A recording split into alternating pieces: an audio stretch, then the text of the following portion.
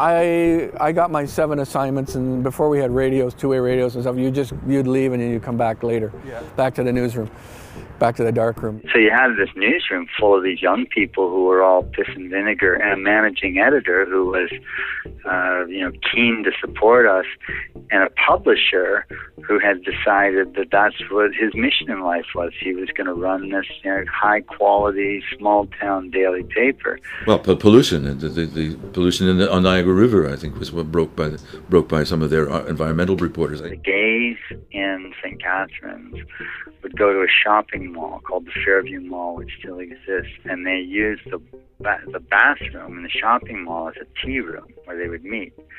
And the cops somehow got wind of this, so they put cameras in the roof of this bathroom, and they videotaped and outed all these guys, and 2 of them killed themselves immediately upon the police busting them.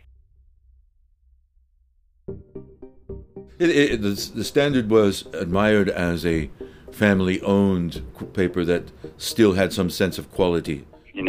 When you walked in there, you felt the way you'd probably feel if you walked into the New York Times. It's been there for a long time, but it's still powerful, and So you went from this being the voice of the community to trying to balance the interests of shareholders and the interest of community, which is a challenge no matter what business you're in. So we're the last of the family-owned newspapers probably in Ontario.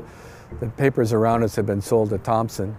The Mansion House looks directly across to the back of the Standard, and that back part of the Standard used to have, when I worked there were presses in it. And, there was nothing so exciting as to walk into that place when the presses were revving up. And, the whole building would shake. Real rush if you're on the desk and there's a reporter scrambling at the very last minute to do it, and you're kind of editing and screaming, come on, where's the story? You talk about the golden years of the newspaper business with Carol Alimo and John Nichol and McMahon and those guys.